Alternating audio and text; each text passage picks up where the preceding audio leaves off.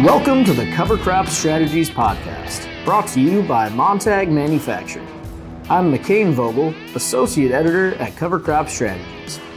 In this episode, listen to a conversation with Rory McDonnell, Associate Professor at Oregon State University, as he discusses his innovative research on combating slugs and snails in cover cropped fields using bread dough. Tell our audience a little bit about yourself and how did you first get into the world of agriculture, and what are some of your earliest agriculture memories? Great, great to be here. Thank you for inviting me. So I'm an associate professor at Oregon State University on the West Coast. As you alluded to, my program is focused on slugs and snails and developing novel approaches for their management. I'm not from the United States. I was born in Ireland. That's where I grew up. I lived in a suburban area right on the edge of lots of agricultural production. My parents were not farmers or growers, so I didn't grow up in that environment. But it is an area that always fascinated me, particularly how to grow crops most efficiently and how to manage pests in a more sustainable way. I have worked on slugs and snails here in North America, in Australia, in South America, and even in Africa and Europe as well. So I know them quite well. All right. And so why don't we get into slugs a little bit? Obviously, got a lot of no-tillers, a lot of cover croppers listening, and that demographic often faces greater slug pressure. Let's talk about why that might be. What is it about no-till and cover crops that might be more attractive to slug populations? Sure. So when I think about slugs in agricultural systems and in natural environments, the best locations for them are areas where they can take cover. So where they get away from adverse conditions on the surface, be that high temperatures, dryness, and very cold conditions. So in systems where there's a lot of surface residue, you're creating ideal conditions for slugs to live happily, and you're also creating lots of food for them, and they're able to reproduce at a much faster rate. So if you've got a lot of surface residue, the humidity under that residue is a lot higher. Slugs and snails like to feed on decomposing organic matter. So again, you're providing a food source for them. And they like to lay their eggs in dark, damp places. So again, having that surface residue provides ideal places for the slugs to lay their eggs, but also for those eggs to develop and their little slugs to hatch. All right. And so obviously for those planting cover crops and no-tilling, doing so for soil health purposes a lot of the time, and not wanting to kind of sacrifice that, what are some ways that, other than tilling obviously or planting less covers, what are some ways that they might be able to combat slug pressure? Some of the stuff that you've found in your research. Yeah, and that's a great question, and a question I'm often asked when I give interviews and when I give presentations. So when we look at slug and snail management throughout the world, the number one approach that growers use is chemical control, so the use of pesticides. Here in North America, for field crops, there are three active ingredients. So there's metaldehyde-based baits, iron phosphate-based baits, and also sodium ferric EDTA-based baits. They all work relatively well under certain conditions, but their efficacy is extremely variable. So 1 week they can work extremely well, and then a month later you can do the exact same thing in the exact same field and you get complete crop loss. The effectiveness of these products is tied to environmental conditions. So things like air temperature, soil temperature, soil moisture content, and even wind speed all dictate how effective an application of bait will be. So most growers will use baits. Metaldehyde-based baits tend to cause a quicker kill. They paralyze the slugs, and you see the slug mortality in the field. Iron-based baits are softer chemistries, so they basically just make the slugs sick, but it takes a few more days for the slugs to die. So that's one component of control. Another important approach is natural biological control. So one of the advantages of having cover crops and having no-till systems and having this surface residue is that in addition to slug populations building up, it also allows natural enemies of slugs to build up as well. So things like ground beetles, which are important predators of slugs in systems, also their populations increase as well. But their populations increase at a slower rate to the pest populations.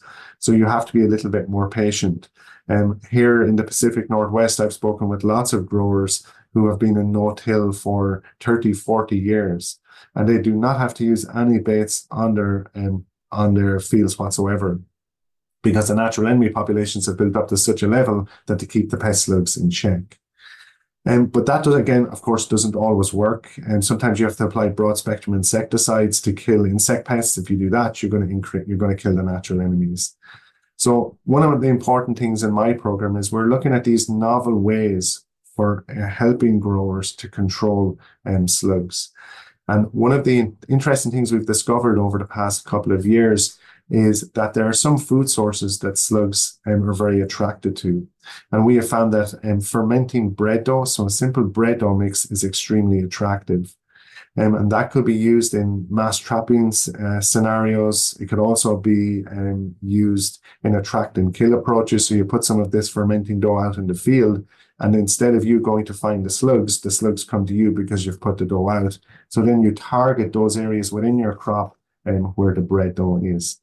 We're working with a scientist in Canada at the minute, and we're trying to develop a synthetic equivalent of the bread dough so that we can then incorporate that into existing baits to make them more attractive. I do understand that, farmers and growers are very busy people, and some of them may not have the time to make up a whole bunch of dough and just basically apply that to their field. It's not very practical. I certainly get that. So that's why we're interested in developing this synthetic alternative where we can incorporate it into a bait to make the baits more effective overall. Yeah, that's super interesting. And I understand you guys experimented with a number of different kind of novel things. I think there was some fruit and some beer involved as well. Yeah, exactly. So being a good Irishman, I enjoy my beer, obviously. For me, pouring beer out into a cup and trying to attract slugs, I much prefer to drink it, if I'm honest. So we were looking at alternative approaches, alternative attractants to beer. So beer obviously is a fermenting substance, and that's how we got onto the bread dough side of things. But as you said, we did look at other sources of attractants. And in the initial stages of this work, we found that cucumber was extremely attractive to a wide range of pest slugs and snails. And again, you just had to chop the cucumber up and deploy it, and slugs and snails would come crawling in. We looked at some tropical species as well, and papaya flavored oil was very attractive to some very damaging tropical species. And there are probably other attractants out there as well that we are interested in. But at the minute, the fermenting bread dough was by far and away the best performing attractant that we had. We've just started a project with some collaborators in the Mid-Atlantic and Midwest, where we're looking at slugs in soybean, and we're trying to determine whether we could use this bread dough attractant in soybean to help growers, again, particularly in no-till systems, help manage these pests, because slugs are becoming much more of a pest in soybean, again, because of the no-till strategies that growers are using. What is it about the bread dough that is so attractive from a scientific standpoint, I suppose? Yeah, so that's a great question. And, to be honest, we do not know the answer to that just yet. My suspicion is that it is probably some of the volatile compounds, so some of the odor compounds that are being given off during the fermentation process. So we mix a simple instant dry yeast with enriched whole wheat flour and water. We just mix it up and you stir it. And then after a few minutes, you can get that distinctive odor of bread dough, or that distinctive odor of fermentation. So we're pretty confident that it's something within that smell that the slugs are attracted to. Now, whether it's all of the chemical compounds that make up that smell that they're attracted to, or just select components of that odor that they're attracted to, we don't know. But as part of the project that we're working on to develop this synthetic bread dough odor, we have to be able to characterize what the original odor is first, And we do that using gas chromatography and mass spectroscopy, where, as I said, we're collaborating with scientists at Simon Fraser University for that work. And so once we know what the odor is, we basically start taking out odor compounds from the odor blend to try and figure out which of their compounds are most attractive. And so we don't know the answer, but we're pretty sure it's something to do with the fermentation process.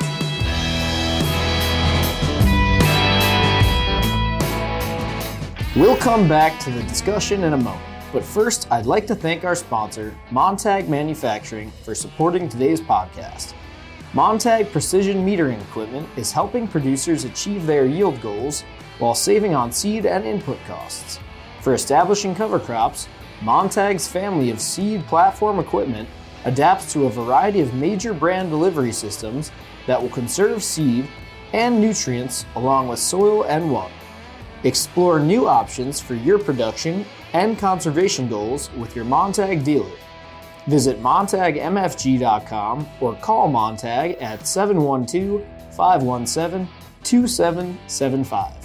And now, let's get back to the discussion with Rory McDonnell.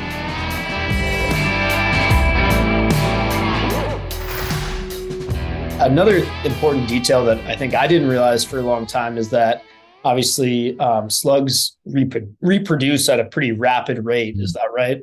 That is right. That's correct. And one of the unusual things about slugs and snails, for that matter, is that they're hermaphrodites, so they have both male and female reproductive organs. So if you've got one slug that enters a farmer's field, technically that slug can lay viable eggs and produce a viable population. And that's one of the reasons why they're such a successful invasive species. Great field slugs, for example, which are one of the most important pests throughout North America, they become reproductively active depending on where you are, usually with about 9 months, let's say, and they will lay multiple clutches of eggs over a 3, 4, 5 month period. And those eggs hatch anywhere from 10 days to 3 weeks, depending on temperature in the field. And then each of those slugs again is hermaphrodite, so they can essentially self-reproduce also. So in these experiments where you guys have placed the bread dough out in the field, how long does that stay effective, and how frequently do you have to kind of change it out? And I guess what are some of the numbers you've seen of slugs being attracted to? Are you just putting them in different containers? Walk us through kind of the logistics of some of that, if you will. So again, that's a really good question, and what we term that field life. So what is the field life of the attractant? So we have, one of the things we noticed with bread dough is that when we put it in the field, we often just deploy it in open containers. So like a small, let's say, condiment container that you might get ketchup in at a university, something like that, but maybe a little larger. And we put some of the fermenting bread dough into that. We place it inside a trap called a snailer trap, so that it's protected from the environment. And a snailer trap is just a cylindrical green trap that has got slotted doors. So slugs are attracted into the trap, or snails are attracted into the trap. We also put a toxicant on the bottom because we want to be sure any slugs that are attracted into the trap are killed. Otherwise, they'll come in, eat their feed of bread dough, and then crawl out and disappear. So we have to put something in there that will kill them. One thing we've noticed is that after 24 hours, the dough starts to develop a kind of a crust on top of on the upper surface, largely because it's just drying out. When we first saw that, we were concerned. We thought, okay, if that crust is starting to develop, the chances are the attractiveness is going to drop way off. So initially, we decided we would test it for a week. So we pre-aged the dough in the field for a week and then tested it after 1 day, 2 days, all the way up to 7 days, with the expectation that the fresher the dough was, the more attractive it would be and the more slugs we would catch. But to our surprise, after 7 days, the dough was every bit as attractive as it was after just 24 hours, even though it had this quite thick crust on the upper surface. So after that, we thought, okay, let's push it out to 2 weeks. Surely after 2 weeks, it's going to have lost its attractiveness. But again, to our surprise, after 2 weeks, it was every bit as attractive as it was after 24 hours, which was a real surprise for us. And from a field life perspective, that's really important because you alluded to it in your question. Growers do not want to be going out every day and replacing this bread dough if it's going to become a viable tool. They want to put something out forget about it, and then know that it's doing its job. And it looks like bread dough is going to be able to do that. So the field life is at least 2 weeks. We have experiments planned in this spring. We're going to test it for a month, and we're pretty confident after a month it's going to have lost its attractiveness. But again, we just don't know. These organisms continue to surprise us. And one of the things where we thought about as well is that when the attractiveness does drop off, if we were to add a shot of flour back into the mix, is that going to be enough to start the attraction again? We feel it probably will be, because the yeast are feeding on the flour, and then that generates the odor compounds that they're attracted to. So it may not be necessary to actually make a whole new batch of dough, rather bring out a shot of flour, mix it back into the dough, and then we're off to the races again, essentially. And so that's how we do it. And just to give you an idea of how effective it can be, and we worked on a snail species in Montana, and it's called the Eastern heat snail. We tested our bread dough in Montana, and after we deployed, I believe it was 60 traps with the bread dough, 60 traps with just water, which was our untreated control. And we collected snails over 48 hours. And after 48 hours with the bread dough, we'd collected 18,000 snails in 60 traps versus 400 or 500 with the water control traps. So I think that really speaks to how attractive this material is for these organisms. And counting 18,000 snails, I can tell you, was absolutely no fun whatsoever. Most of my staff were furious with me after the experiment, but I was trying to explain to them, this is such an important discovery. We can tell people that this is attractive, and people may believe us, but if we present this data to them, it's irrefutable how attractive it is. So it is highly attractive. We've tested it against species in Oregon. We've tested it against species, as I said, in Montana, even tropical species in Hawaii. Some colleagues have tested it on species in Florida. And whatever species we tested against, it appears to be highly attractive. And so it's got tons and tons of potential. We're very excited about it. Wow. Yeah, those are some impressive numbers for sure. Yes. I want to talk a little bit too about just the environment that's most ideal for slug trapping, or when you're most likely to see them, I guess, and if there's certain weather patterns as well that kind of come up frequently. Yeah, good question. So yeah, there are slugs, despite them being associated with damp and moist areas. They do not like it when there's driving rain. They just do not like that at all. So we see our best slug numbers when there's a light rain and light drizzle, even dense fog. So, you've got the high humidity without that driving rain, which they don't, which you're not active in. Also, it has to be calm. If it's windy, so I would say anything greater than 5 miles per hour, slugs are not going to like it. And one of the things slugs are constantly doing is they're constantly fighting water loss.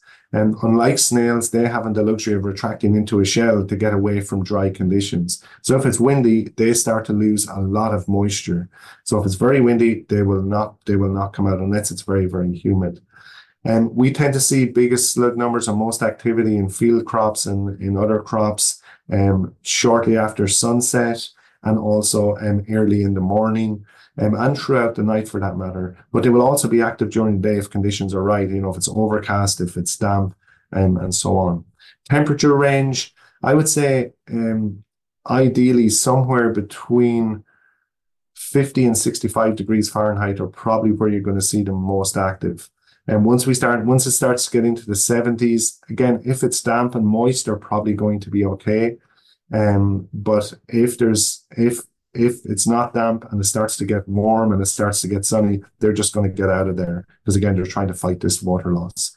They can be active even under very cold conditions here in Oregon, and we often see them active even when temperatures are below zero. And particularly if there's a canopy where they're getting some protection from the colder conditions. So yeah, dark, damp, calm conditions are the sort of conditions that they like best. Well, this has been really interesting. I just want to give you the opportunity to kind of note or touch on anything I might have missed that you think is important for this conversation. Yeah, thank you. Yeah, it's been great. Enjoyed speaking with everybody. Of course, feel free to reach out to me. If you type Rory McDonnell, Oregon State University into the internet, you'll come up on my web page. I always enjoy hearing from growers if they need some assistance with slug identifications or assistance with management. I'm very happy to assist. And we are also working on another fun project where we're interested in using nematodes as biological control agents. And in Europe, growers use nematodes as a very effective biocontrol agent. It's a product that BASF have marketed in Europe, and they're actively trying to get it into the United States as well. So that's another potential tool to keep your eye on for the future. So again, great to be here. Thanks for the opportunity to talk about slugs. I always enjoy it.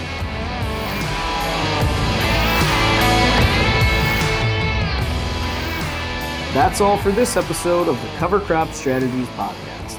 Thanks to Rory McDonnell for that great discussion. The full transcript of the episode, as well as our archive of previous podcast episodes, are available at covercropstrategies.com/podcasts. Many thanks to our sponsor, Montag Manufacturing, for helping to make this Cover Crop podcast series possible. And from all of us here at Cover Crop Strategies, I'm McCain Vogel.